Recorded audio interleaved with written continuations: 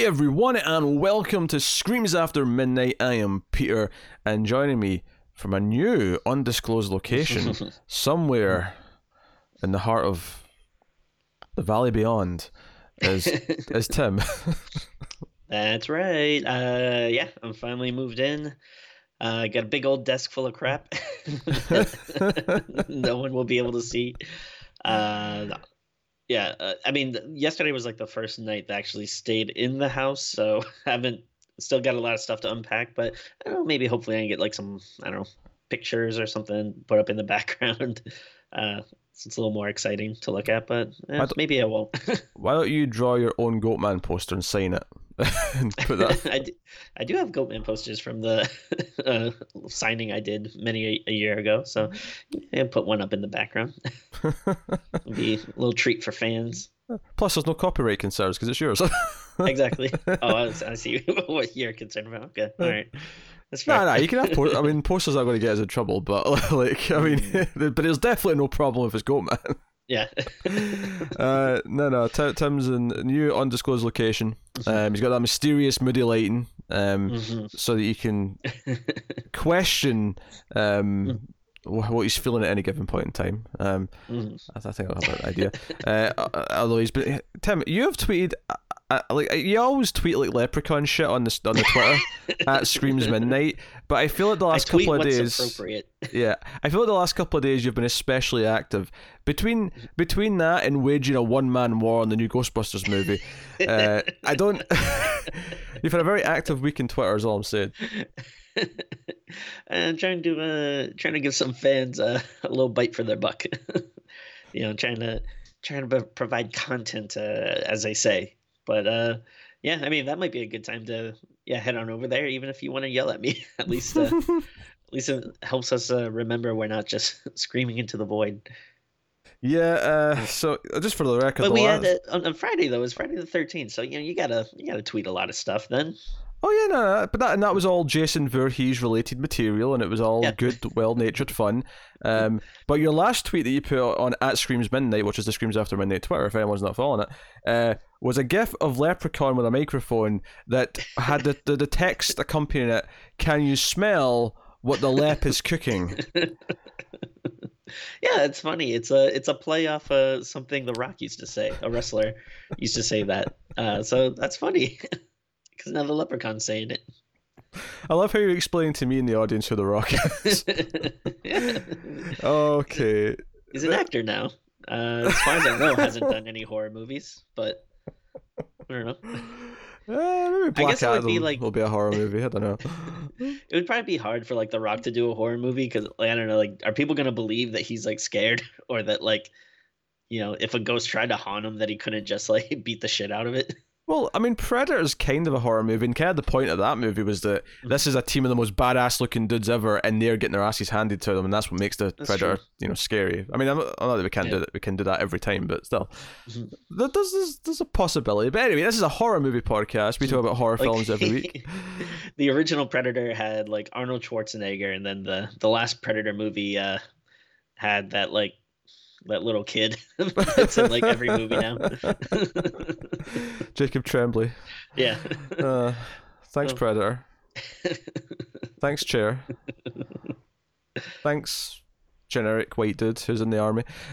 So that is so we talk about horror films every week. We get together, we talk about a horror film that we've watched. This is a new release week. This is a week where we went to the theaters to see a movie, and that is the new release of Black Christmas, the third movie, technically, not in the same franchise, but like the third titled film, which is at least they got the rights, and it is technically a reboot or remake. Although I think it's debatable when we talk about it, just really if that's really true, honestly, beyond like the loosest of details. It is funny to have a franchise that's never had a sequel. That's true. It's now the Black Christmas trilogy, and all three of them are standalone films. So we're going to talk about that. There will be a timestamp in the description that will be appearing on the screen right about now as well for when we start that conversation. But part of the show that we do now is that we talk about horror movie news from the week first. So we're going to do that, and then we'll get into the movie in a little bit. So jump ahead if you want to, but there is some interesting news often, so stick around and hear what's happening in the horror movie world. So coming up first here this week, we have a title, and I forgot this happened this week because it was like right after last week's recording, but we have a title for the third Conjuring film, because for some reason they have decided not to just call it The Conjuring 3, which would be fine if the second one was called The Conjuring, all right, governor or something, because it was in England. But London's Calling. Yeah, London's Calling. But it wasn't. It was called The Conjuring 2. I hate changing naming conventions like halfway through, but whatever. So this is called The Conjuring. If it's just 3 movies, that's a little harsh. Like, if you're up to 7 or 8, fine, whatever. Start throwing whatever you want, But when it's at least when it's that many though, you almost, and if it's, let's say it's halved kind of evenly down the middle, it's like, okay, maybe there's like a sort of like an era of like, okay, there's the, like, look at Friday the 13th. I mean, the Friday the 13th doesn't really feel like it's got 2 eras admittedly, but you could almost refer to that as the Roman numeral era and the original era or whatever. Like, you could split it up that way. But yeah, so instead of being called The Conjuring 3, this is called The Conjuring: The Devil Made Me Do It, which honestly is a clunky title. The Devil Made Me Do It is a full title for another movie. It's not a subtitle. Oh, definitely. And like, I don't know, like, it just sounds so cheesy to me. I feel like I've seen people wearing like shirts that say that. Like, I don't know if that's more of like a retro thing, but I don't know. I could swear like in the 90s, like people had like dumb little shirts, that said that, and then would have like a little cartoon devil on it. And it's like, it's very stupid. Yeah, so there you go. That's they've also announced it's coming September 2020. Warner Brothers announced a bunch of release dates this week. This is the only real horror one from what I saw, because they were going about, apparently they're still claiming the Flash movie's coming out. We'll see. Okay. But so Conjuring 3 is September 2020. So look forward to that. Mark your calendars. Do you remember who? I don't know if it says it right off the bat there, but who's directing it? Okay, I just closed the tab, so I'm going to reopen the tab. Oh wait, I had to. Oh, here we go. I didn't even realize if you clicked on a tab, it wouldn't do it. All right, yeah, I'm back on it. So directed this time by Michael Chavez, who directed The Curse of La Llorona. La Llorona, that's it. Oh. I remember. I was trying to think. I knew there was a reason why I was not looking forward to this movie, and I was like, okay, yeah, that's why. Why did you make me point that out? I quite enjoy the first, especially the second one. I really enjoyed. I'm not looking forward to this now. No, it was a good franchise up until. I mean, obviously we'll still see it. Who knows? We could be surprised, but it's definitely less exciting. All right, next up. So David Benioff and D.B. Wise, who you may know from Game of Thrones, that dynamic duo, they are developing a movie at Warner Brothers, which is inspired by Hans Radionoff's graphic novel Lovecraft. The site that's reporting this deadline is saying that they're told that the movie asks the horrifying question: what if H.P. Lovecraft wasn't making it up? What if the monsters he created are real? The movie will be set in 1920 with the Cthulhu mythos. I'm trying to think if I read this book, and I don't think I have. I have a friend who's really into Lovecraft, and he's let me borrow, some comics here and there, but I don't think I necessarily read this one. These guys are not the brightest. I watched all of Game of Thrones, and I did like it, but I think they were lucky enough where they're working off really good source material in the beginning, so they could get away with, it was a little easier to adapt. And then, it was clear once they got towards the last couple of seasons or whatever, and they were, didn't have as much stuff to go on, that it really suffered. But I don't know if this is really good source material. Maybe they'll be able to adapt it okay. Well, I don't know. Here's some good news, Tim. They're not writing it. Okay. Oh, okay. They are producing it. It's actually been written by Phil Hay and Matt Manfredi. Or Manfredi, probably. And you'd probably say, who are those two people? Well, I'm going to tell you the one thing that this tells me that they've done. They wrote The Invitation.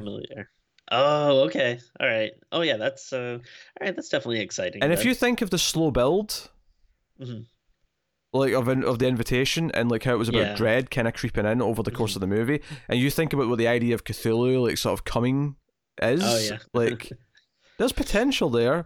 It also mentions that Certainly. Karen Kusama, who directed Jeffers' Body and Did it? Invitation, is executive producing, not director. We don't have directors yet, Okay.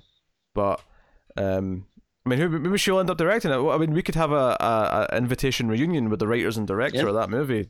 Oh, Potentially. that would be awesome. Yeah. You No, know, I mean, Lovecraft. yeah, this is definitely a little more exciting. Lovecraft is like a really tough beast to crack, because it is so like like like all the monsters and stuff are like they're always described as being undescribable and stuff. Like so it's definitely tough, but I mean I do like these people involved, so this could actually be pretty good. It's actually kind of insane to me that there's not been like a high profile like Cthulhu movie before. Like I'm sure there's been some little cheap ones and whatnot, but there's not really like a big this is the Cthulhu, because Cthulhu is such a big bit of lore that people know, right? People in the horror community certainly know, and it's just kind of weird that there's not that big, like not even like a recent one, like but it's surprising to me there's not a big 70s movie or something like that. It's like, hey, here's the Cthulhu movie that everyone goes to. They did make a movie, but it is like a really small indie thing, so I don't know. I actually have it on DVD. A friend gave it to me, but I don't think I've ever actually watched it. So I'm not sure how good it is, but I mean, it might be something to worth checking out. But yeah, like you said, it's not like there hasn't been like a big high profile one yet, surprisingly. Yeah. So that is the thing. But hopefully, I mean, honestly, I saw the Game of Thrones guys' names and I was kind of, but reading that they're not actually writing it, and it's people from The Invitation, which we both agreed was one of the best movies of that year. In terms of horror. Yeah. So I'm actually looking forward to this a little bit. So hopefully it pans out. Yeah. So next up, so The Dark Half, which is a Stephen King movie, or it's a book, sorry, but it was a movie as well. I saw the movie. George Romero. Yeah. A bunch of years ago. I'd even forgotten it was George Romero. I'm glad you remembered that. So it's getting a new adaptation. It's getting a new movie at MGM. The director of Her Smell, Alex Ross Perry, is going to direct it, which I've not seen. The trailer, though, I remember being quite distinct. It's an Elizabeth Moss movie. It's not a horror movie. It's it's a different type of movie, but I've heard good things. I've never seen it either, but yeah, it looked interesting. So King wrote the book in 1989 about a novelist whose pseudonym comes to life as a murderous twin after his own pen name, Richard Bachman, was revealed. So interesting premise. I remember the movie being just kind of okay. I don't remember loving it. It's not a bad movie, but it doesn't really stand out. It's like this is one of those ones that I think is actually like could be remade, like versus something like Pet Sematary that's just like there really isn't any reason to redo this. Like even if you don't like the movie, it's still like pretty faithful to the book and everything. And like this one though, I could actually see like a new version of it could be pretty cool, and it's a really good story. I actually I think I read this for the first time maybe if it was last year or the year before, but it is a good book and it's pretty interesting. So it's just funny. I've not seen Her Smell, but I can actually kind of like from the trailer, like the movie seemed to focus on this character who was in a bit of a reckless downward spiral. So it was very much a character study of someone who was kind of off kilter. So I can actually almost see why this director might be a good fit for a movie like this, where it is this guy who. And I don't remember the ending. I don't remember if it revealed if like there was a literal split or if he was just crazy or whatever. But I don't remember. But like either way, like I can see that why this director's maybe looked at and going, hey, that subject matter kind of like naturally lends itself to this movie, this concept. So cool. No, interesting. So that's The Dark Half, Stephen King book. Next up, so Scott Derrickson, who directed Sinister and Doctor Strange, he's obviously doing Doctor Strange in the Multiverse of Madness, which he is claiming is a horror movie for Marvel. It's their first horror movie. So do we do it on the show or do we do it on 121? That's a good question. Maybe that should be a me and you review. I don't know. maybe it'll be a streams guest starring, Matt or whoever wants to also be in here just because of the superhero part of it. But he's claiming it's a horror movie, and I wasn't a big fan of the first one. I wouldn't hate Sinister, but I didn't like it that much. I'm not a big fan of this guy as a director. But the news here is that he... Didn't you like his Hellraiser movie he did? I've not seen that yet. We'll get to... Well, I mean, is that the fourth one? Or the fifth one? I want to say fifth or sixth. Okay. So we're a couple Pretty sure away. It's not the fourth one. But, yeah, okay. Because we're on 3. We're on the fourth one next when we get back to it. But yeah. But anyway, he's going to make his return to an R-rated horror movie after he's done the Doctor Strange sequel. Because he was asked a lot, after Doctor Strange and Multiverse of Madness, I will straight into a horror film I've already written with C. Robert Cargill. Cargill, I don't know why I said Cargill. Maybe it is Cargill, actually. It's spelled more like Cargill. I've never seen that. That doesn't really matter. Anyway, so Cargill, who co-wrote Sinister and Doctor Strange with Derrickson, then tweeted, "Might as well tell you it is an adaptation of a Joe Hill story." So I mean, that definitely has my interest piqued. I'm wondering what story it would be. Yeah, they've not said they've said it's going to be raw, scary, beautiful thriller, but they're not telling us what it is yet. I'm gonna throw a guess out here and say maybe Heart-Shaped Box. Obviously, they already did Horns. Nosferatu is a TV show. Fireman, that's like more of a... I couldn't see it as like a not so much horror movie. That's more like a, kind of like Stand-esque, like, post-apocalyptic, big movie kind of thing. So, I mean, you could easily do like one of his short stories too. That wouldn't be surprising. But I'm gonna put my money on Heart-Shaped Box here. Okay. Which is that's a book that's about like a rock star who buys a ghost on eBay and haunts him. I like this about a rock star because obviously I hear Heart-Shaped Box, I immediately think of Nirvana because that's where that phrase, at least for as far as, I mean, maybe it came from somewhere before that, but that's why I know Heart-Shaped Box from. Oh, yeah, that would make sense. So that's neat. Yeah, Stephen King and Joe Hill stories back to back there. Yeah, studios are just like, oh man, we're running out of all the Stephen King stories. Keep getting snatched up. What else do we got? Like, we can start doing his son stuff. But no, I mean, I'm also, I like Sinister a little bit more than you, but I still wouldn't say like I love it or anything. Like, it's fine.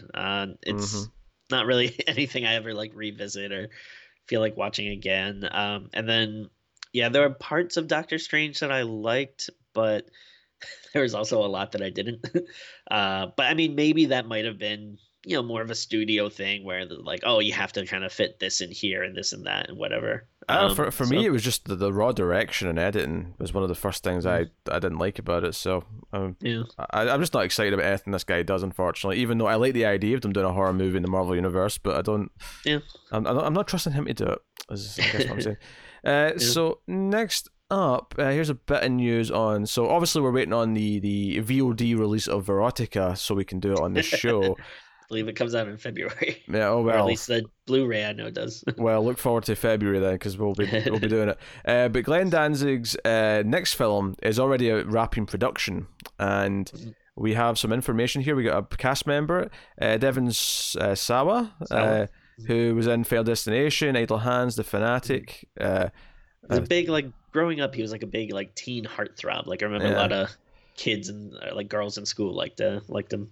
And don't worry, The Fanatic is not a horror movie, but might still show up as a bonus Patreon episode anyway. There's plans. Yeah. So his next film, though, we got a title for it because we didn't have a title before. It's called Death Rider, and here's the genre of this. I don't know if you knew this already, but the genre I think I did see this. Yeah, of his next movie is a vampire spaghetti western. Yeah. And the only thing he's telling us about it right now is that every character's a vampire. There's no humans. Hey, I kind of like that. I'm okay with that. Hey, man, sign me up. I mean, again, I can't stress enough how batshit insane Veronica is. Now, here's the thing. With that being said, so Veronica is one of those so bad it's amazing masterpieces, but you know what can happen with like directors like that. Like once people start to see like, oh, this is really funny, then the next thing they do is kind of like, oh, so I guess I'll just be bad on purpose and I'll make jokes on purpose because that's what people like. Like, that could be a bit of a detriment. Yeah, because if you look at The Room, like Tommy Wiseau was funny because he was really bad in trying to make something good. But the second he intentionally tries to make something bad, he's bad at doing that. Yeah, yeah. So, and that's not as funny, unfortunately. So Death Rider. And I think a few other people have said that they're in the movie too. Like I was listening to a podcast. I think it's Julian Sands on it. Said he's going to be in it. Oh. So, I mean, it is interesting that they are getting like actual actors. Cause... Yeah, the only other tidbit here is that they've already done the soundtrack for it, bizarrely, and it sounds like an Ennio Morricone soundtrack. So they're trying to mimic the actual spaghetti western music. So interesting. Okay. We'll see how that goes. We'll see how that goes. Next up, Bella Thorne, who of course has been popping up in various horror movies over a while. Although not in a lot that we have watched. We saw her in The Babysitter. She's been in a couple of other things though that we've somehow just not got to yet. Because she's in Amityville Awakening, she's in Keep Watching, and I Still See You, none of which we have seen. I mean, Amityville, admittedly, we're going to have to do the gauntlet of the Amityville at some point. Yeah. Now, is Keep Watching and I Still See You, are those two separate movies? Two separate movies, yes. Okay. I didn't know if it was like Keep Watching, I Still See You, or... Okay. Hey, it could be Keep Watching and the sequel's called I Still See You. Yeah, it'd work.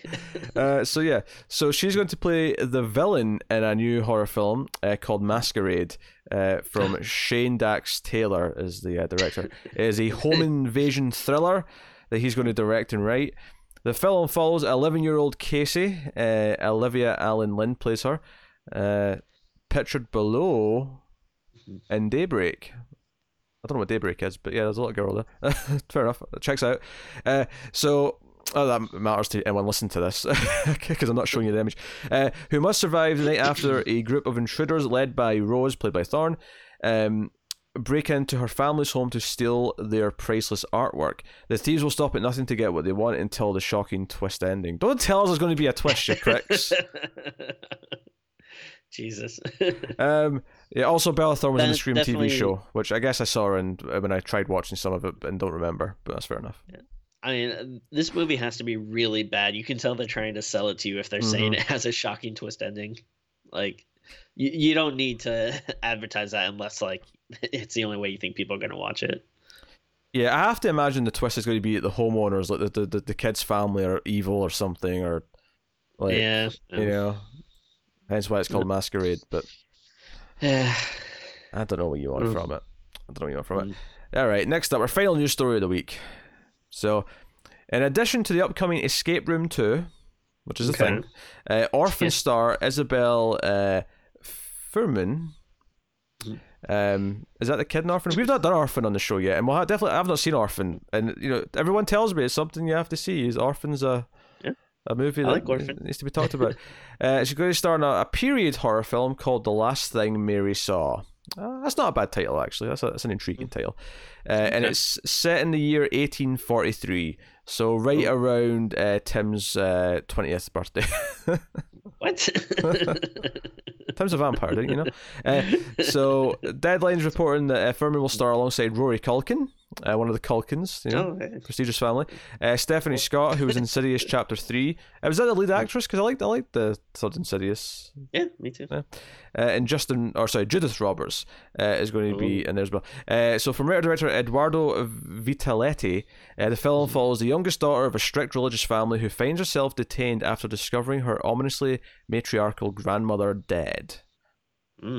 So very vague, but it's some creepy family stuff. Maybe abusive. I don't know. I'm not even sure if there's something supernatural going on here, or if it's just like this horrible family. But could be interesting. Yeah, all intriguing. Yeah. So yeah, there you go.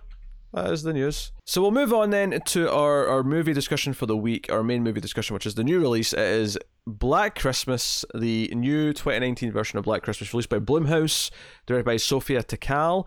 And yeah, we're going to get into it. We'll start spoiler free as we always do. We'll give you a warning before we get into spoilers.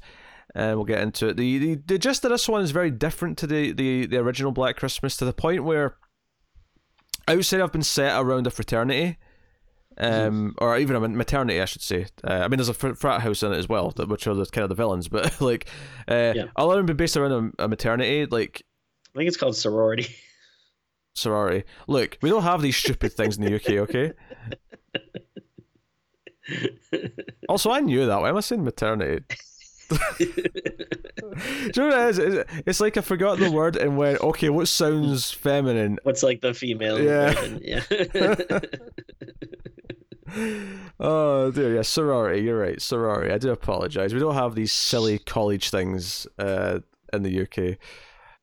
Yeah. But so it's based around a sorority, and that's kind of, and it's set at Christmas. That is where the comparisons kind of end. I guess you could argue that the texting that happens in this is kind of the modern version of the phone calls, but honestly, sure. Well, there's like one or two like kills that are nods to the original. But honestly, for the most part, they could have called this something different, and no one would be saying, "Hey, you're ripping off Black Christmas." You know, no one would be saying that. And I think, without a doubt, it's very much the Child's Play syndrome, where it's like, this really didn't have to be called this. Yeah. It didn't. I at least with Child's Play, like, they've got a doll called Chucky. They could have changed those details. With this, they don't have to change a thing. Like, there's nothing in this they would have to change. They could just call this, I don't know, Dark Christmas. Hawthorne horror. Yeah. Like they could come up with a witty thing based on the themes of the movie, because the movie is very much a Me Too film. You know, we talked about the director deciding that she wanted this to be PG-13 so younger women could see it, or I should say younger girls specifically. It definitely makes sense to me after seeing it. Like, you know, it wasn't very long into the movie where I went, okay, I can kind of see why she felt. I mean, I don't necessarily agree with the choice, just as a horror fan, because I did feel the cuts. There was definitely moments in this where I felt you cut stuff there. There's one moment in particular, the most glaring of the whole movie, because there's a lot of kills in this, which obviously I won't spoil yet, but there's a lot of kills where someone will just get grabbed and like, the music's still happening, it'll just cut to the next scene, right? It'll just end like that. And it's like, okay, that could have been planned like that, it may not have been, whatever. But there's one where a character's finding a dead body and they're slowly turning around in a chair, and there's like something sticking in their eye, and you could tell this was edited to like get a lower rating, because you like, it's just as it's turning, you see, it's like the cut back to the reaction is so quick, and you barely get a chance to see what she's looking at, that you can tell that shot was meant to last like 3 times as long before it cut back to her screaming, and it just really, really stuck out to me. Mm-hmm. But I mean, other than that, you know, sure, I'd liked a bit more blood and stuff in some of the kills or whatever, but I feel like that's kind of the extent of the discussion about the rating, honestly. There's not really much more to say in terms of the rating, just because I feel like, you know, the reason is honestly pretty valid. Having watched it and seeing why she felt this was important for younger audiences to see, makes sense. So it is what it is. But like, we have you know, Imogen Poots is kind of the lead character, and as I said on Twitter, Imogen puts those butts in seats. I'm sorry, I'm proud of that. So no, we start off, and you know, they're in this sorority, and we're introduced to sort of the main sort of 4 girls who are, you know, kind of sisters, friends, whatever you want to call them, and there's kind of a backstory where Imogen Poots' character was sexually assaulted, you know, in her like freshman year or whatever it was, because they're in their senior, their final year now, and this is kind of a few years later, and they're kind of, you know, at odds with this frat house, where all the guys are basically a bunch of, well, pricks. They're pieces of shit. It's basically my best description until we get to spoilers. But from there, like, obviously killings start happening, and even the trailer made it very clear that it was a very different kind of, like, it wasn't one insane killer who was going around killing people. The trailer made it very clear that this was probably a group of, like, frat boys, maybe who are in like a cult or something like that. That was very clear even in the trailer.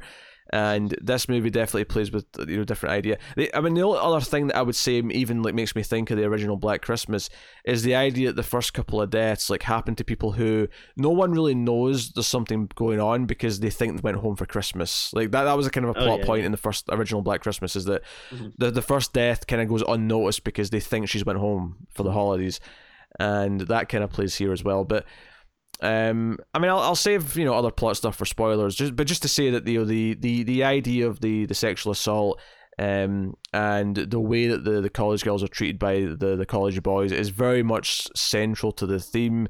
And very early on, it addresses one of the girls is kind of this activist who's always trying to get petitions signed to remove offensive material, to sort of criticize the teaching syllabus for focusing on just all these straight white guys and all that kind of thing.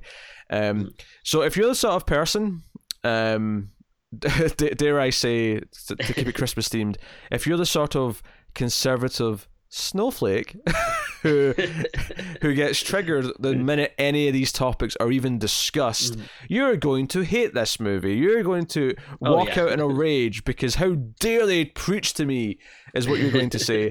I have zero issues with, if anything, I was really into them having such a strong voice for this, because because the first thing I felt in the first 10-15 minutes when I realized it was really leaning into this heavily, I was like, well, this actually gives it its own voice. Like, even if it starts doing very similar things to the original didn't have these maybe there's some minor themes in there, but it wasn't this clear kind of in your face, we are going to take this subject, we're going to talk about this. And there is an argument to be made that maybe having more of a metaphor and not being as blunt with it, there's something to say about that. But I do appreciate that it has a really distinct message that it wants to get across, and I think it's one of the strongest elements of the movie. Now, does it go too far? Later on in the film, it might. There's two things this reminded me of, Tim. Okay. It reminded me of an episode of the hit television show Buffy the Vampire Slayer. If you recall, in season 2, there's an episode called Reptile Boy, where it turns out that the frat house party that Buffy and Cordelia go to are a cult worshipping a snake demon. Now, that's not a spoiler for this movie. There's no snake demon, right? that's not why it reminds me of it. Just the idea of the frat boys maybe being evil and luring girls into traps and whatnot. It reminded me of that. It also reminded me heavily of an episode of the new Twilight Zone from this year, which did I can't really say why exactly, beyond the theme of the idea of having a Me Too kind of theme, beyond just the general idea of that, because there's a very specific detail late on in this movie that really reminded me of it. But so it reminded me of a couple of things. First of all, and it definitely goes places that are different. I'll say that. And I knew it was going to go places that were different from the opening quote that because it comes up with that opening quote at the start of the movie that I won't say until spoiler, even though it's the start of the movie. I won't say it until spoilers because I feel like it does just kind of throw an idea. I didn't even remember. Well, I don't remember the exact quote, but I can tell you the key words that stuck out to me as being like, where are we going with this? But with all that said, Tim, did you enjoy the new Black Christmas? Did you even really say what the plot was at all, or? I said girls start getting killed, and there's one's an activist, and girls start going missing, and then Imogen Poots starts investigating and maybe suspects that it's the guy who raped her. There's. All right, but I think that's all we need for spoiler free. Anything else I think is. Okay. So this is really tough because, like you said, it is a very message heavy movie. And there's a lot to it too. It's not just one thing. There's a lot of feminist stuff, and then like you said, a lot of Me Too stuff. There's a lot of stuff about sexual assault, and even stuff about cops not really kind of doing their job and being dismissive, and there's a lot going into it. And I agree with you. I do think that is a cool thing to have in your movie, and I think it's it is important, especially in these times and whatever. That being said, though, I just feel they probably could have maybe like approached it like a little better, like because it feels like it really like hammers it over your head like constantly throughout the movie, which I mean, I don't know, maybe that's not like a bad thing. Like to me it, got to be, it seemed to like kind of overpower the movie, which I don't know if that's No, I see what you're uh saying. it's hard to argue because it's all things that I agree with, but obviously I'm coming from the stance, as like, you know like a stance of privilege as like straight white male and stuff, that that it's talking about things that I do think are issues, but obviously things that don't really apply to me, even though I do think they are important things that I agree with and everything. So um and then like towards the end, again, we'll get to it in spoilers, but I think the choices in the end make it seem like a little goofier than what It could have been handled better. it definitely gets goofier at the end. I think there's kind of a mishmash of the exact tone that it wanted to have. Yeah. I think you could have had something that fit the tone of the ending, and had that throughout. There's something of more of a serious horror film throughout. And what's annoying is that from the trailer, like what I was expecting is that, okay, they realize they're kind of in trouble. And from the trailer, it felt like there was going to be like all the girls kind of like gear up and decide to fight back, and it was going to be this empowering like fighting back movie. And I kind of feel like in the movie itself, a lot of that just kind of happens off camera, and it didn't actually give me all the thrills that I wanted. And when I realized that I was already at the ending and like I wasn't going to get the moment I thought I was going to from the trailers, I kind of got, oh, I'm a little disappointed now. Like it didn't have that element that I was expecting, because I think the first chunk of the movie, the biggest problem I had with the first like half of the movie was just that the horror kills themselves kind of sucked, right? But Sure, yeah. I was actually generally enjoying the characters. I think Imogen Poots is very likable. The interaction between the girls is pretty enjoyable.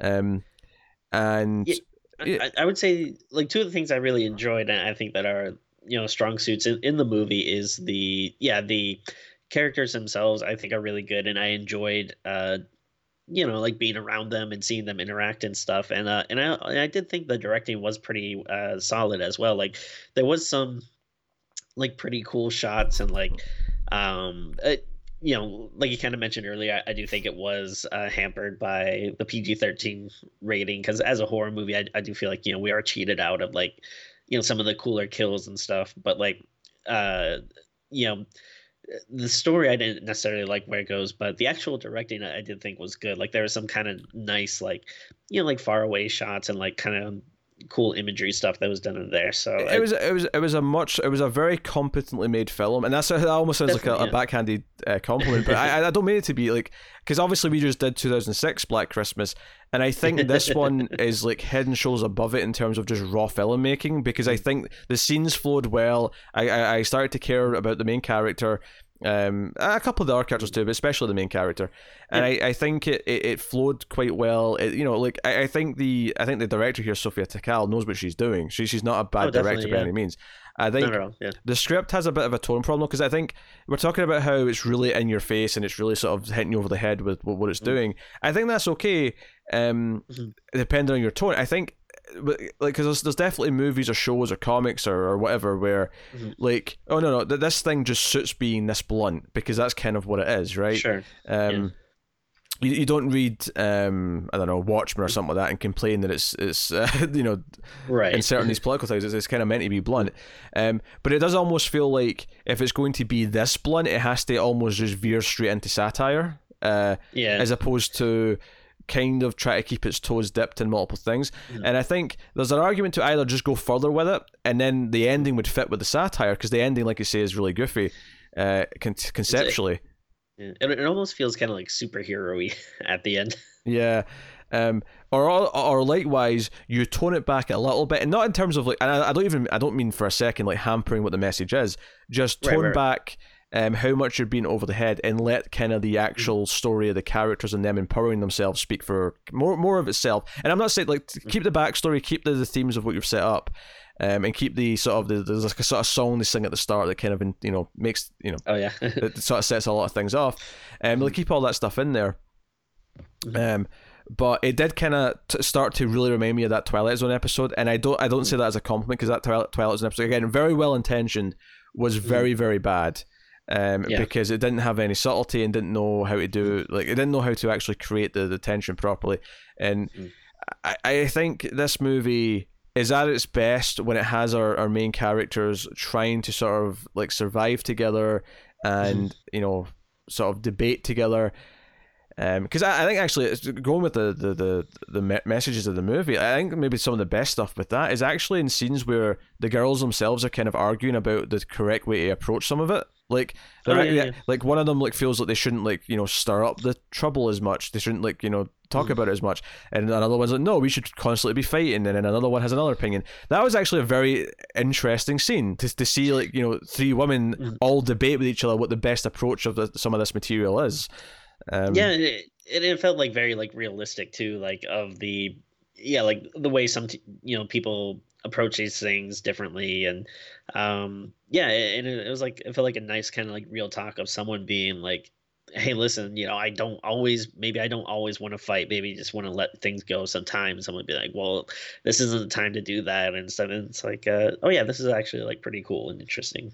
I think what I was hoping for going into it, based on the trailer, was like kind of like a team version of You're Next. I was kind of expecting you know, the four girls to like gear up and sort of like stalk the streets looking for the killers and whatever. And you know, I mean, partly maybe that'd be on me, but the trailer definitely gave me that vibe. That was why I liked the trailer, is I liked that aspect of it, and it felt so different from the original. But yeah, I mean, and I do think it is also kind of hurt by being a remake, because, you know, even if you are completely different, you're still going to have expectations going in. So, you know, you're still going to be like, oh, yeah, this is like a, you know, Christmas slasher or something. And then, you know, if you get something that's like a little different, even if it is better, I don't know, sometimes it can be kind of tough. I don't know. It's, like this definitely isn't, I definitely didn't hate this movie. I didn't love it either, though. I guess I'm kind of in the middle. I would go as far to say that despite the kills being kind of shit, I was actually more or less enjoying it for the first like hour, but the last like 20-30 minutes kind of put it into this is kind of silly shit now, and I don't know if I can really get behind it, because I'll just say there is a slight supernatural element to this movie. That's all saying, spoiler free. And once that came into it, it basically kind of just, I don't know. Once that was there, it was just, I was out. Yeah, I was out of it. And it really puts like the like I feel like it puts like a lot of things like over the top, and that's the point where it starts to go from like earlier in the movie, like I said, they are really hammering home like the message, but at least it still feels like authentic. Where by the end, with everything that happens and introducing that element to it, it kind of goes from feeling authentic to now it's just seems kind of cheesy and over the top. Yeah, I mean, if anything, like, because the best parts of the movie are actually just straight up when they're actually having the debates and talking about like how they handle like the harassment they get, or how they handle like opposition whenever they speak up about something. Like it almost makes me wish that this wasn't even a horror movie. Just make a sort of, not a straight up drama. Like I think the characters are kind of fun and sort of lighthearted at times, and makes them kind of likable. So I'd say maybe a dramedy. Like, give me a dramedy with the topic of these characters, and it might have actually benefited more.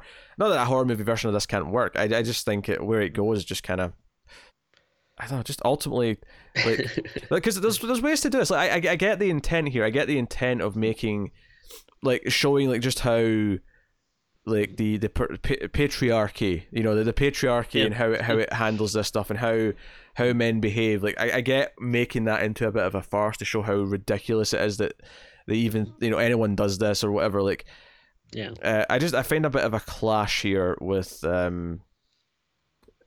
just with what it's doing, unfortunately. I don't know if this horror setting was necessarily No, I can't even say that because it is just the ending. Like, if this was just a straight up slasher movie where I think the girls like sort of stand up and fight back, like I think I could be way more into it. Yeah, I am.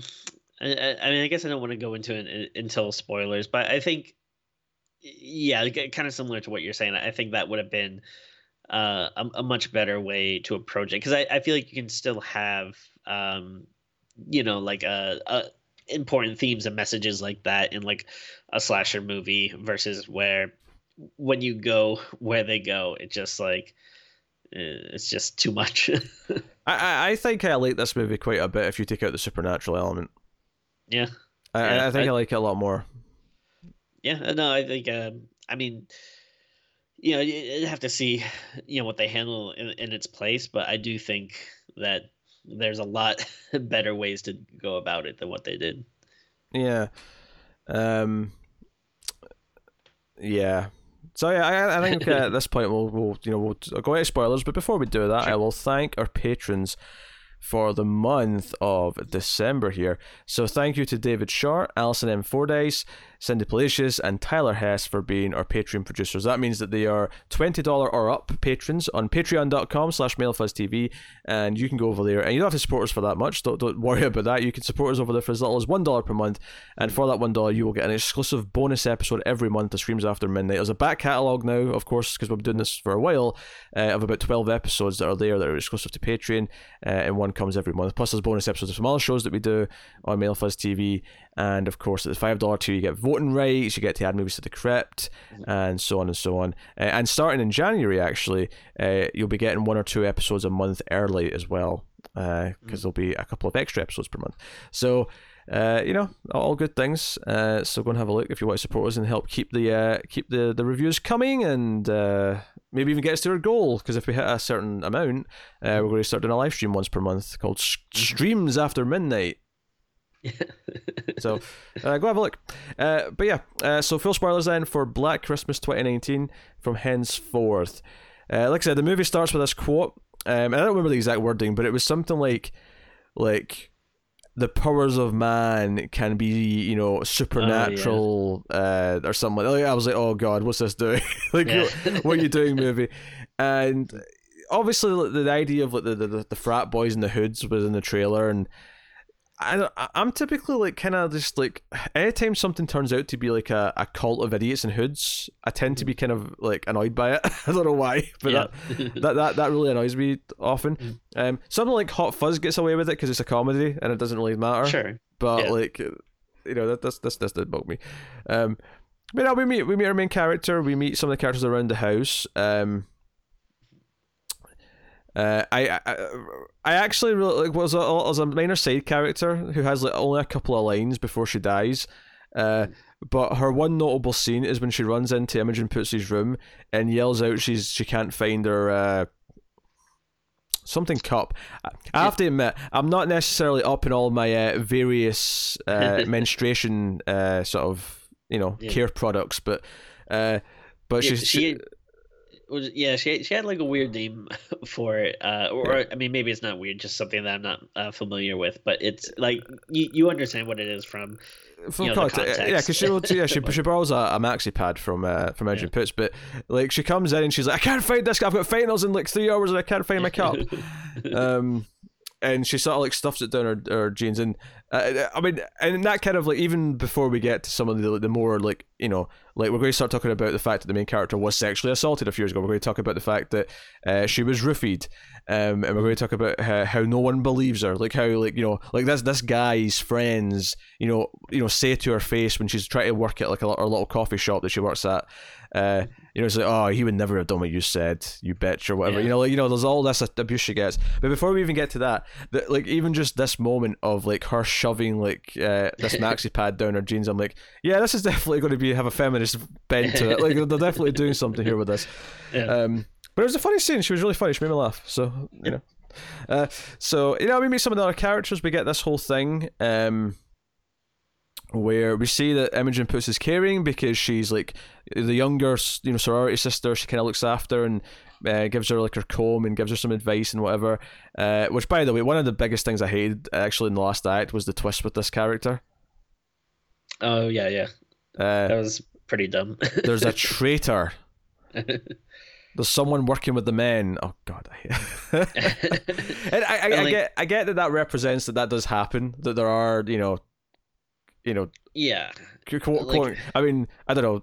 For example, any woman who voted for Trump, for example, may be considered to this is what it's representing. But yeah, again, like I just feel like her reasoning for doing what she was doing just felt so like, oh come on, no one would ever do that. Although of course I'm sure there are people that would, but it did just feel like so kind of weird. I think that goes back. I think that goes back to what I was saying about how, I understand, like, again, what she represents, but the actual actions of the character do feel a bit goofy, which is okay if this is satire. This is kind of what I'm talking about, where the last 20-30 minutes, it feels like it's almost changed tone into a different movie, and I don't think it jives with the first chunk of it. Totally. So, because again, in a movie where everything was that heightened and everything was that satirical, I think that would work. I think it would work, the idea that you've got this quote unquote gender traitor. I don't like using that phrase, but you know what I mean. But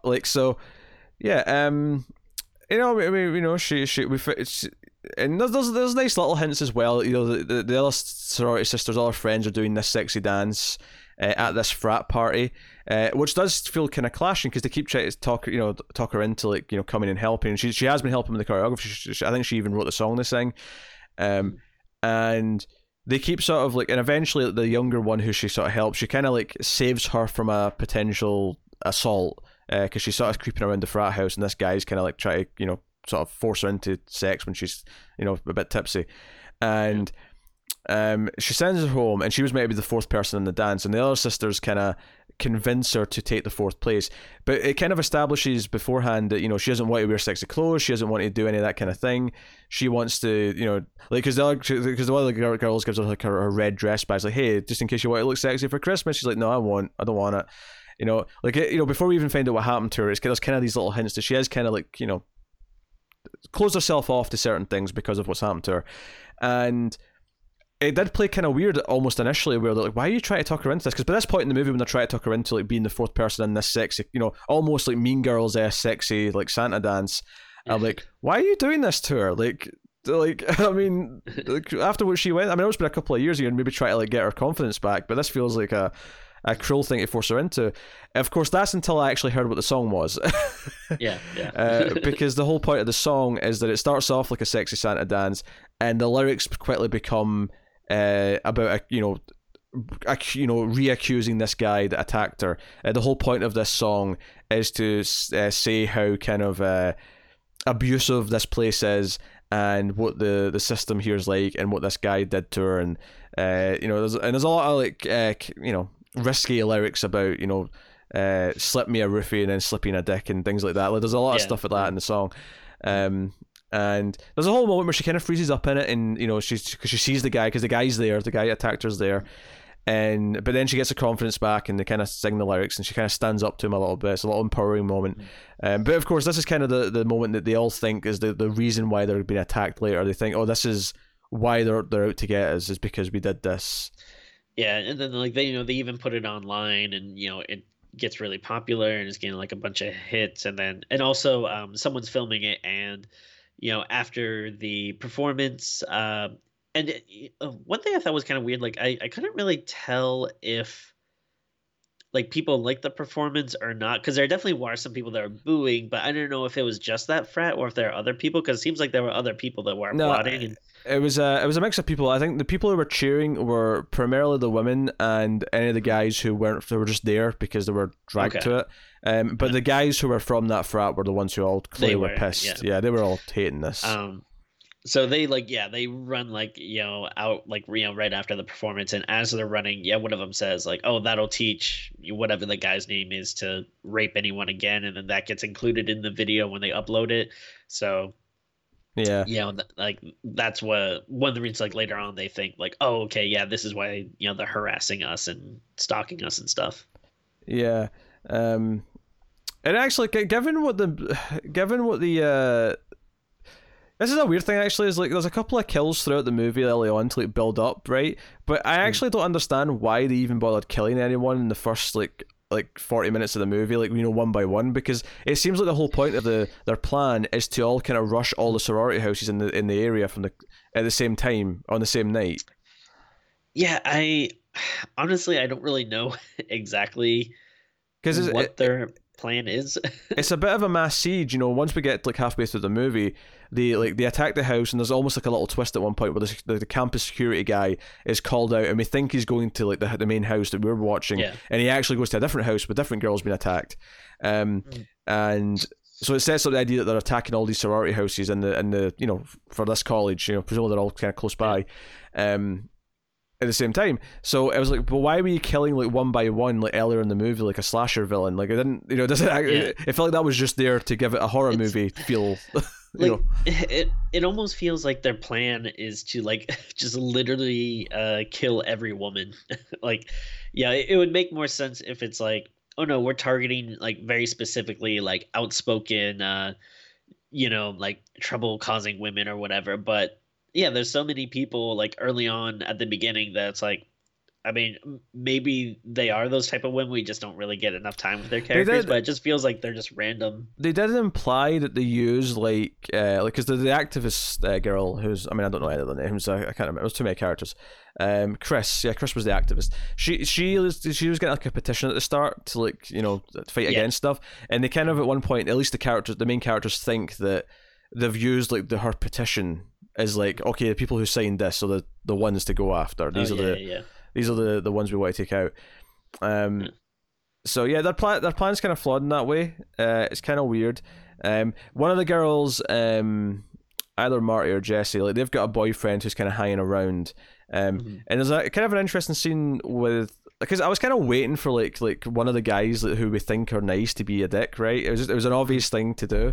And there's kind of a love interest for Imogen Poots' character Riley, and yeah, he's Landon was his name. Landon. So he's kind of been nice at the coffee shop, and he's trying to talk to her, and he gets invited to this dinner thing, and I was kind of like expecting there'd be a twist with him. It didn't actually do that. It kind of made like a sort of a kind of analogy or a metaphorical point with him at the end, but the boyfriend character, Nate, who's like boyfriends with one of the other girls, he has this scene. So it's actually one of the scenes that I quite liked, where there's the three girls are in the kitchen debating, like, you know, why did you have to like post this video and fight back all the time? Now it's just creating trouble, and we have to put up with this. And she said, no, we should always fight back.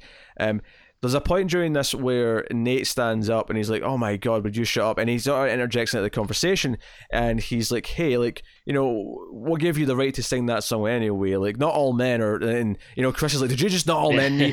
And it goes down this path where it's actually the first hint of something to come later, which I guess we'll get into now, is that right, so there's a bust of the founder of this college, who is we're repeatedly told that it was like a big racist and sexist, and, you know, I think there's a line at the start. It's almost kind of almost a comic beat where Chris yells out he had slaves, and then there's like a pause, and she says, "In the North," like, you know, and it turns out when they were forced to move the bus because of a petition into the frat house, a black gooey ooze, a substance started oozing from it, and this substance, even though like it doesn't make even any sense, this, to be honest, that they say this substance gives them like enhanced speed and strength, but like you never get that from any of the scenes where they're actually attacking people.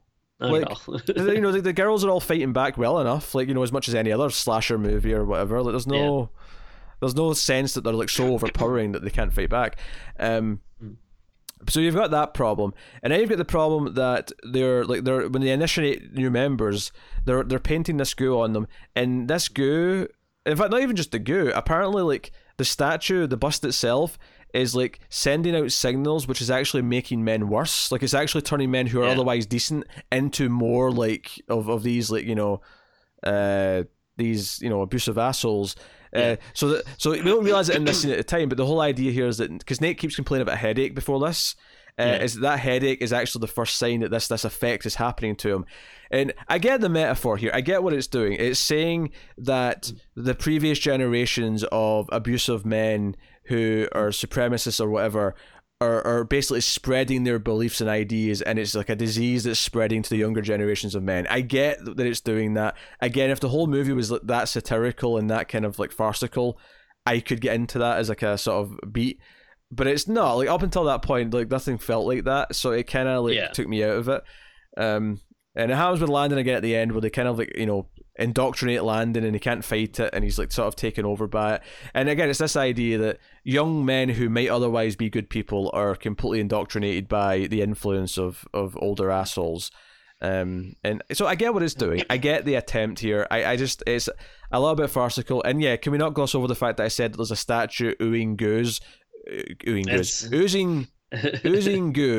that is being used to enhance people. It also makes them want to kill you know, the women. And there's also, for some reason, they know that if they have like objects from the women, they'll target them. Yeah. Like so you know, for example, Riley's comb that she gave to the younger character who like turns on them, she has that comb on the table with all these other things. The girl's cup thing is one of those items where that's how so not only are they being enhanced, they're also being kind of like drone controlled. Like they're just like being set after a target based on an object that's been held on like a table. Yeah. This is so stupid. Like and very unnecessary, because like you could just have like, I would totally be fine if you just have a bunch of evil men. Just have a bunch of evil men. Like you can just have a frat of assholes that like, and they can still worship this guy. Like they could be like, you know, they could be like, oh, you know, you're trying to erase this guy from history, but he was a good man and we got to fight back for him. Like that's a totally acceptable motivation for like a slasher in a slasher movie. Just adding all this supernatural, like mystical goo, which again, it's not like there was someone at the frat that was into the occult that like summoned this guy or made this statue. It's literally like, oh, well, we were moving the statue and we discovered this goo was coming out of it. Like, what? That is like so dumb. And it sucks because I think it does, like, you know, for a movie which was, you know, such like a, you know, a big message, like I feel like it does kind of hurt it by introducing this really stupid element to it. Yeah, when they're in the house and they're being attacked and like they end up having to fight off like the guy, because they all come in like crossbows and stuff, and you know, like, you know, Riley has to like beat one to kind of death, and you know, one of them sacrifices herself so the other two can get away. There's little beats of like the solidarity and like the defending each other. And that's, you know, it's this part of the movie where there is kind of the like, okay, so they turn the girl around, you know, it's got Christmas lights all over her and things like that, which again makes no sense in the context of this, like what the killers actually are and what they're doing. But but once it gets to like, you know, like they grab Riley, the younger girl betrays her, and she's like, you know, with them. And by the way, the guys kill her anyway because they, like, of course they can't be trusted. Why would they be trusted? And they're trying to like convince like Riley to like sort of like, you know, give in to them and, you know, worship them, and they'll spare her. And so we have this scene where they're all in these cult robes and they're all standing around her, and we didn't even mention the lecturer, the professor who played by Cary Elwes, Elwes, how do you say his last name? Yeah, Elwes. I think.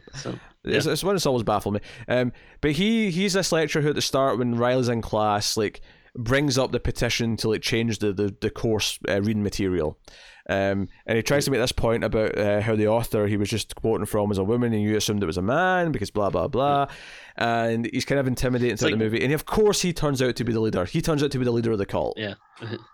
He's like one of those like logic lords, which is like really annoying. Where that like example is so dumb, where he's like reading this like kind of sexist thing, and then he's like, oh, but what if it was a woman that wrote it? Like, oh, hey, I owned you. And it's like, whatever. Yeah, okay. Proving that one woman was maybe crazy and delusional does not mean that all the sexist men are right. Just FYI. So, like, you know, the ending is just really rough, and obviously, like, Riley wanted to go and try and destroy the statue, and that was basically the moment the movie turned for me, because it became about destroying the mystical item, and I was like, oh, whatever. But she splits up from Chris, because they're the only two survivors from the main house, and Chris runs into a group of other survivors who've had to kill their attackers, and basically just in the nick of time before Riley's killed, like Chris leads a team of about six of them, all holding weapons. So this is what I say, when the trailer kind of made me think there was going to be like them gearing up and like protecting themselves. Like it all happens off camera, and it's just that them showing up at the end. And I realized at this point that this final kind of cult scene was going to be the big climax. I was like, oh, this is it. Oh, I'm not getting like my big sort of empowering moment of them all like deciding to be proactive and fight back. It's more just reactionary for the most part, but. It's also weird that like the majority of the people fighting back are people that we have no context for who they are. Yeah, we've never really met them beyond one or two quick shots. And obviously Landon kind of comes out under the control and kind of like apologizes it wasn't him. He was under the control with the mystical stuff, and that's whatever. They burn the place to the ground, and that's kind of the end of the story. But now. Did you notice the ending is really weird? So it's like the place is burning, and Riley kind of has like, I guess just kind of like a look of awe or whatever, like exhaustion. But then like the last second, she gets like a surprised look on her face, like she just sees something, but you never see what it is, and then it just cuts to black. Yeah, I don't know what that was supposed to be either. You are forgetting, of course, the mid-credit sequence, which sure. Yeah, setting up the Black Christmas cinematic universe, where the cat who lives in the main house starts licking some of this goo that comes from one of the dead bodies that they killed earlier, and I guess that's implying that we're going to have an evil, sexist race of cats for the sequel. Hey, who knows if Cats does really good next week, they might want to capitalize on that. Yeah, they might. Maybe they will. Cat Christmas. No, Black Catmas. There you go. That's what you call the second one. Catmas. Okay. All right. I'm sure there's a lot of pussy jokes you can make about that. Sorry, but way to lower the tone, Tim. Way to lower the tone.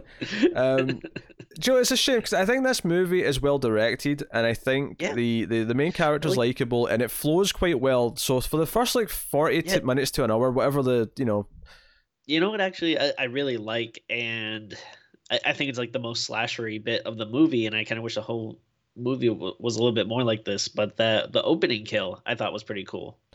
Oh yeah, well the girl's like walking down the street, and she thinks the guy behind, and this was in the trailer, so I knew it was coming. But she thinks the guy behind her with the phone's the one texting all these weird messages, which they come whenever I get it texted, it's from an account claiming to be the founder of the college. And the guy just like takes a left turn right when she thinks she's going to have to turn around and like fight. But I obviously the kill itself I didn't like. Although I liked the little touch of her when she gets killed in the snow. She kind of makes a snow angel. Yeah, I thought that was pretty cool. Yeah, that was all right. I kind of like them sneaking about the house trying to like avoid because when they first get attacked, like they kind of like they all had their phones out, so they drop all their phones. So they're kind of like one of them tries to go and find a phone, one tries to go and find the fourth girl that they didn't realize was missing, and we know she's already dead, but they don't, so they're kind of looking for her. So there's some creeping around, and I was kind of enjoying that stuff. It was kind of like a horror movie that I was enjoying, even though the kills weren't that great, just because I kind of liked the characters and the direction was pretty solid. And then like there's another good one too, where the girl who the one that's missing her cup in the beginning, before she's leaving, she's trying to find her cat because it sounds like it's stuck somewhere, and it's just again I thought it was like directed really well because it's kind of like a little bit like of a far away shot, kind of like a it's like a sort of really high angle shot. It's almost as a security camera, and we can actually see the cat under the table behind her, so it's kind of like a neat little thing where we can see it but she can't. And then someone comes out and grabs her. Does he like strangle her with lights at that point? I forget if that was her, but No, I I think think he like this. grabs her with something. I think this one he literally just walks up behind her and grabs her, and the scene cuts away. I don't even Okay, yeah. remember if he was holding anything in this Oh, scene. maybe it wasn't. But no, like that was like again, like I kind of wish we got a little bit more of that because I saw like that looked really cool and it was like leaving a lot of room to breathe. Like it wasn't like doing like a quick jump scare kind of thing. So there's like elements like that that was making me think like, oh, this is like directed really well. I like um what Sophia Tackle, is that what was the last name? I'll go double check. Takal. Yeah, Sophia Takal. Yeah, like I liked what she was doing in that, and then and again, it just feels like it gets so bogged down by this like crazy ludicrous ending, which like, and we, we've talked about before, like we do like when a main character fights back, like that is like a really cool thing, but in this case, it just feels like a superhero movie. Like it turns into like Wonder Woman for a second, and I feel like it just kind of takes away from the movie where it's like so over the top. But I would be okay with that if it built up to it more, but it just kind of felt like sure. it came out of nowhere for me. Yeah. And I didn't necessarily find nothing about the last like 20-30 minutes I liked. It's a shame because I think if it's just stuck the landing after what we already had, I think I'd be fairly positive on this. It wouldn't have blown me away, but I'd be saying, nah, this is a worthwhile little Christmas horror movie. You should go see. Characters are good. It's got a nice message. It's got a point. It's got like a creative voice behind it that's saying, hey, I want to tell this story for a reason. I want to tell this story because I want to get these struggles across and have this empowering movie. All of that is great. The problem is just it goes into goofy ass territory in the second half that I just hate. Totally.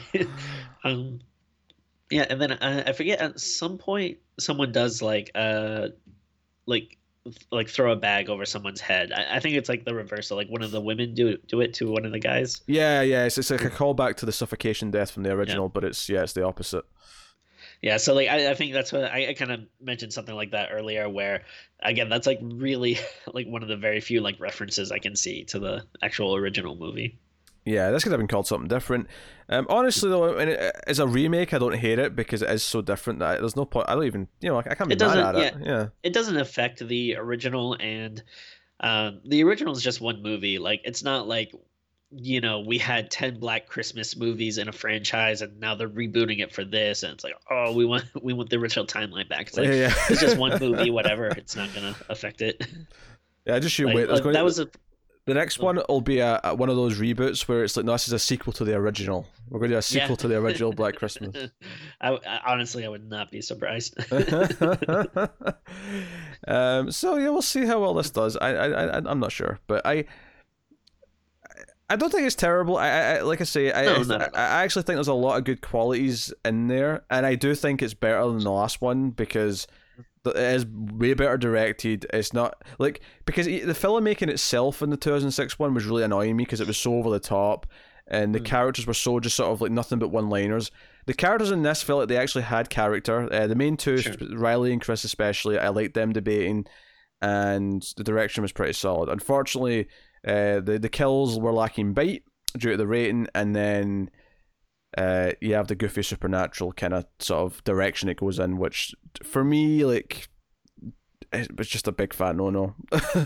Yeah, no, I mean, I think we're on the same page. I can't really disagree with any of that, and it's still like a very watchable movie. Like it's and it's like 90 minutes. Like I was never really bored at any point. Like even though I didn't like the ending, it's still like it wasn't tough to watch or anything. So it's like I'd still say it's not a bad movie to watch, but it just it's unfortunate because it could have actually been like a really cool, good, interesting movie. But I guess it still is, but like it could have been a lot better. I think my final point just on the mess, because I love the messaging. I think there's nothing wrong with having your political voice. I mean, art is political, and it should be. It always has been.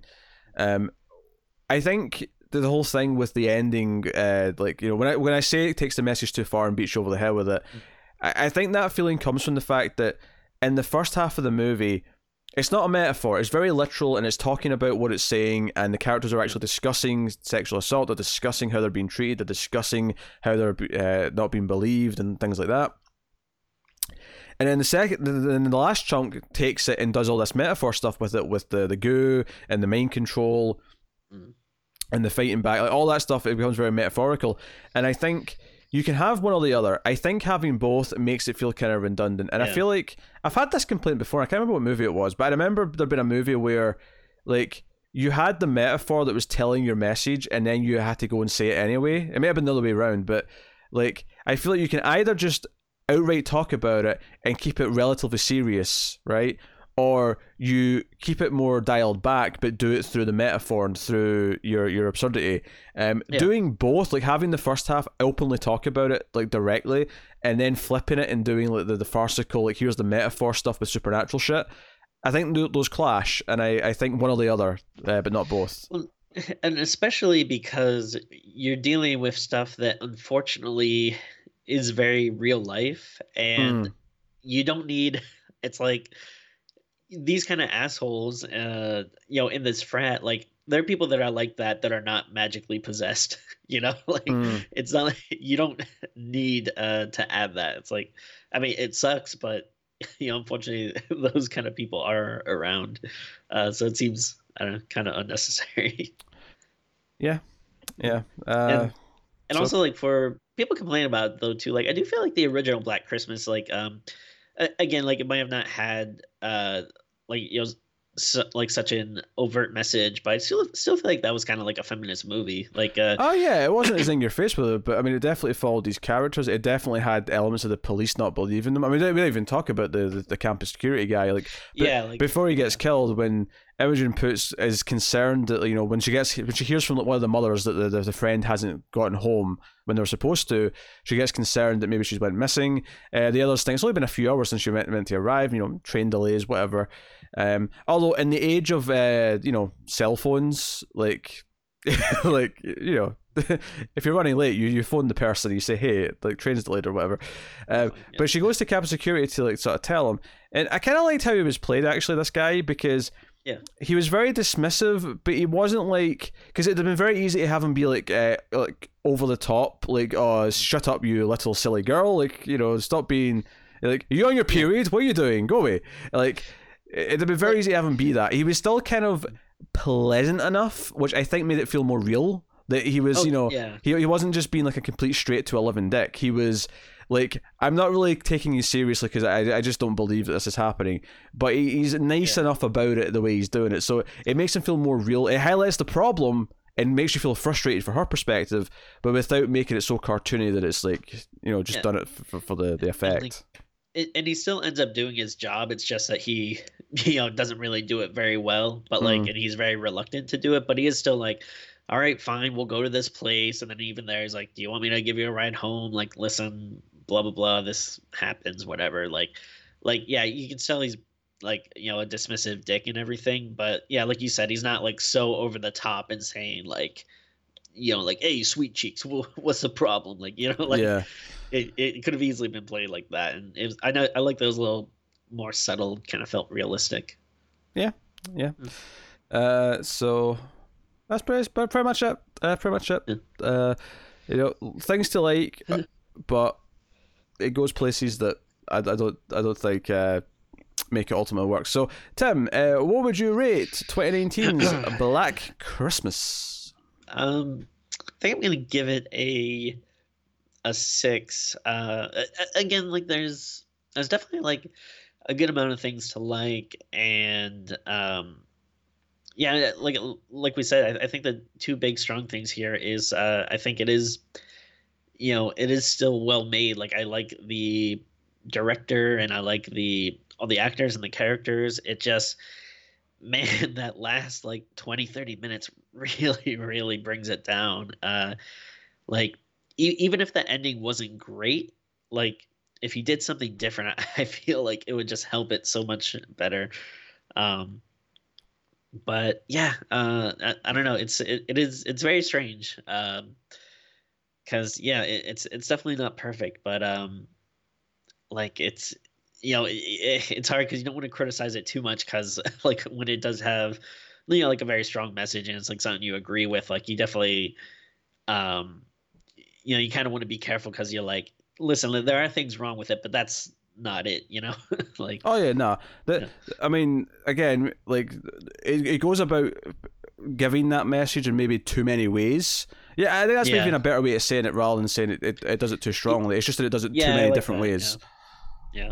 But yeah, that's definitely not the problem with it. Like, I think I saw someone on Twitter, I think, put it a way which I thought was a kind of a good way to describe it, where they said it's certainly not a subtle movie, but we're not really living in subtle times. Which I was like, that's fair. I think that's totally fair. And for the record, some of the best horror movies of all time were very political. Night of the Living Dead is super political. Yeah. It might not be as in your face as maybe like we do with some movies now, but it is there. Like, you go back and watch me and Tim talk about it. We talked about Vietnam. We were talking about racism. We were talking about lots of things in that movie. Yeah, that's why it's super. I mean, I feel like you don't hear it in horror movies as much, but as people that love comics, it's really baffling whenever people get upset when they have some type of message or political thing in comic books where you have Captain America punching Nazis, like back in the 40s or whatever, and it's like, oh yeah, comic books have never been political. Like it's kind of ludicrous to not want to have messages and stuff in your art. Like, really, when people complain that, it's just because it's a message they don't agree with. But yeah. That's basically it. They're basically just like, I don't want this in my media because I don't agree with it. So, no. I didn't read it yet. My rating would be, a 6. I think it just scrapes a 6. I think, like, I'd go lower, but I do really like the characters, and I do think it was well directed, and I think the ending is rough. It might play better when I know it's going there, on a repeat viewing, and I'm not necessarily opposed to watching it again, to be honest. I'm not in a rush, but Well, I mean, it'll be a new annual tradition to watch the Black Christmas trilogy. I'm not watching 2006 again. You kidding me? So yeah, I'll go with a 6. I'll give it a 6, and I do think it's better than 2006 version. I think it's better directed, and it's certainly characters. It's certainly better made. I think they're two very different animals. I would say, like, they're all like pretty different. Like, if you want, obviously the original is going to be the most solid bang for your buck. I think it's still of course a classic. The 2006 one, I think if you just want something like really dumb and cheesy, then I think that's perfectly fine to watch. I think this one is a little more nuanced and better well made, so that would probably be a better watch. But again, to each their own. I say. On a side note, Imogen Poots, I feel like she's been playing college-age characters for about 10 years now. It's it's kind of. I'm actually curious what age she is, because not that I think she looked too old in this movie by any means, but I remember seeing her play like a college-age character in like 2010. So like, and obviously older people can be in college. I mean, that's very true. Oh yeah, she's literally a month younger than me. So she is 30 years old. Okay. Not that I don't think she didn't pass for college age in this. She did, but this is more just because I've seen her do this kind of role for a long time, and I was like, man, she's been doing the same, like.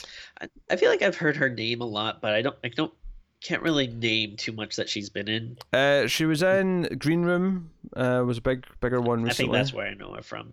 She was in Green Room. I saw her in a couple of things. She was in I Kill Giants last year or 2 years ago, which I really liked. Watch that. I really liked that movie. I love the comic book, so I need to watch it. She was also in. She was in like a rom-com thing. I got dragged to like a number of years ago, which is that was probably back when and I'm saying I saw her play college age a long time ago. That'd have been probably what I was talking about. I feel like I mean, she was definitely great. She's probably like the most biggest name in the cast. But I mean, really, I like all the girls, but I really liked I guess kind of the other main character, Chris. I'm not really too familiar with who that person is, but I thought she was great. Also, she's going to be in the Y the Last Man TV show, apparently. Ooh, okay. According to IMDb. Oh, I thought. I forget who's the. I'm assuming she's playing the kind of like the second lead. Is it like 47 or something? Isn't it like an agent name or something? I don't know. I forget. It doesn't say in IMDb who she's playing. I wouldn't have thought so. Because Agent 47 well, it's not 47. That's Hitman. Agent whatever her number is. I love Y the Last Man, but it's been so long that I read it. It might not even be a number. But that character, if I recall correctly, was black, so I don't think she's playing her. Oh well, I was talking about. I think we're talking about two different people then. Because who was the black character in Black Christmas? I'm talking about Imogen Poots, not Chris. Oh no, I was talking about Chris. Sorry. Right. Okay, that's really confusing. Okay, so Imogen Poots is going to be in Y the Last Man. Yeah, so probably either his sister. Yeah. Or maybe the long lost love interest from Y the Last Man. Yeah, that would make sense. Yeah. One of those. I think the sister's got a bigger part. I'd probably say the sister, because I don't think you cast Imogen Poots in your TV show and don't give her like one of the main roles. Yeah. That makes sense. She's also in a film coming out called Prisoners of the Ghostland. Is that a horror movie? It could go either way. Action horror thriller. Okay. A notorious criminal must break an evil curse in order to rescue an adopted girl who has mysteriously disappeared. There's horror in there. Wait a minute. Sure. Is that Nicolas Cage? Nicolas Cage. All right, we'll watch it. Yeah, we'll watch it. All right. Oh God! Nicolas Cage did another horror movie called Wally's Wonderland. Yeah, I forgot about that. We did that in the news a few years ago. Anyway, that wraps up. That's us. We're not even talking about the movie anymore. That has been Black Christmas 2019. This has been Screams After Midnight. You can let us know what you thought of the movie in the comments below. You can like and subscribe. Ding the bell on YouTube. Make sure you get those notifications. You can support us in a couple of different ways. Obviously, we mentioned Patreon if you want to, give us money financially, because that helps a lot, obviously. But you can support us in other ways as well. You can rate the podcast on Apple Podcasts, give us 5 stars, helps more people find us. You can also, share us out on social media, introduce us to your friends, and I'm sure they'll hate you for it, but do it anyway. Maybe they'll get addicted, and that's good for us. So do all that stuff. Check out other content that we have, of course. We've got a science fiction movie podcast called The Atomic Cinema Experiment, The ACE. That is me and Tara that do that, kind of similar to this show, but with sci-fi movies. And of course, check out all the TV reviews that go up, and the comic book podcast, Comics from the Multiverse. There's all sorts of things to go check out. But otherwise, look forward to more Screams After Midnight. We do have another Christmas movie next week. Also, the bonus Patreon movie for this month is a Christmas movie, which will be going up sometime this week. So you got those to look forward to. And then after that, we'll be doing our top 50 movies of the decade. Now, the top 10 of the year and some of the other year stuff that we do, we won't do until a couple of months into the year, because we want to have the time to catch up on anything that we've not been able to get to in 2019.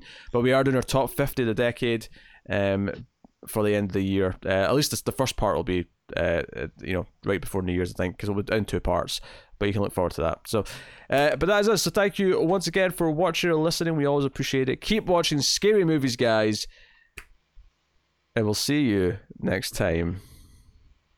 Pay attention, Timothy.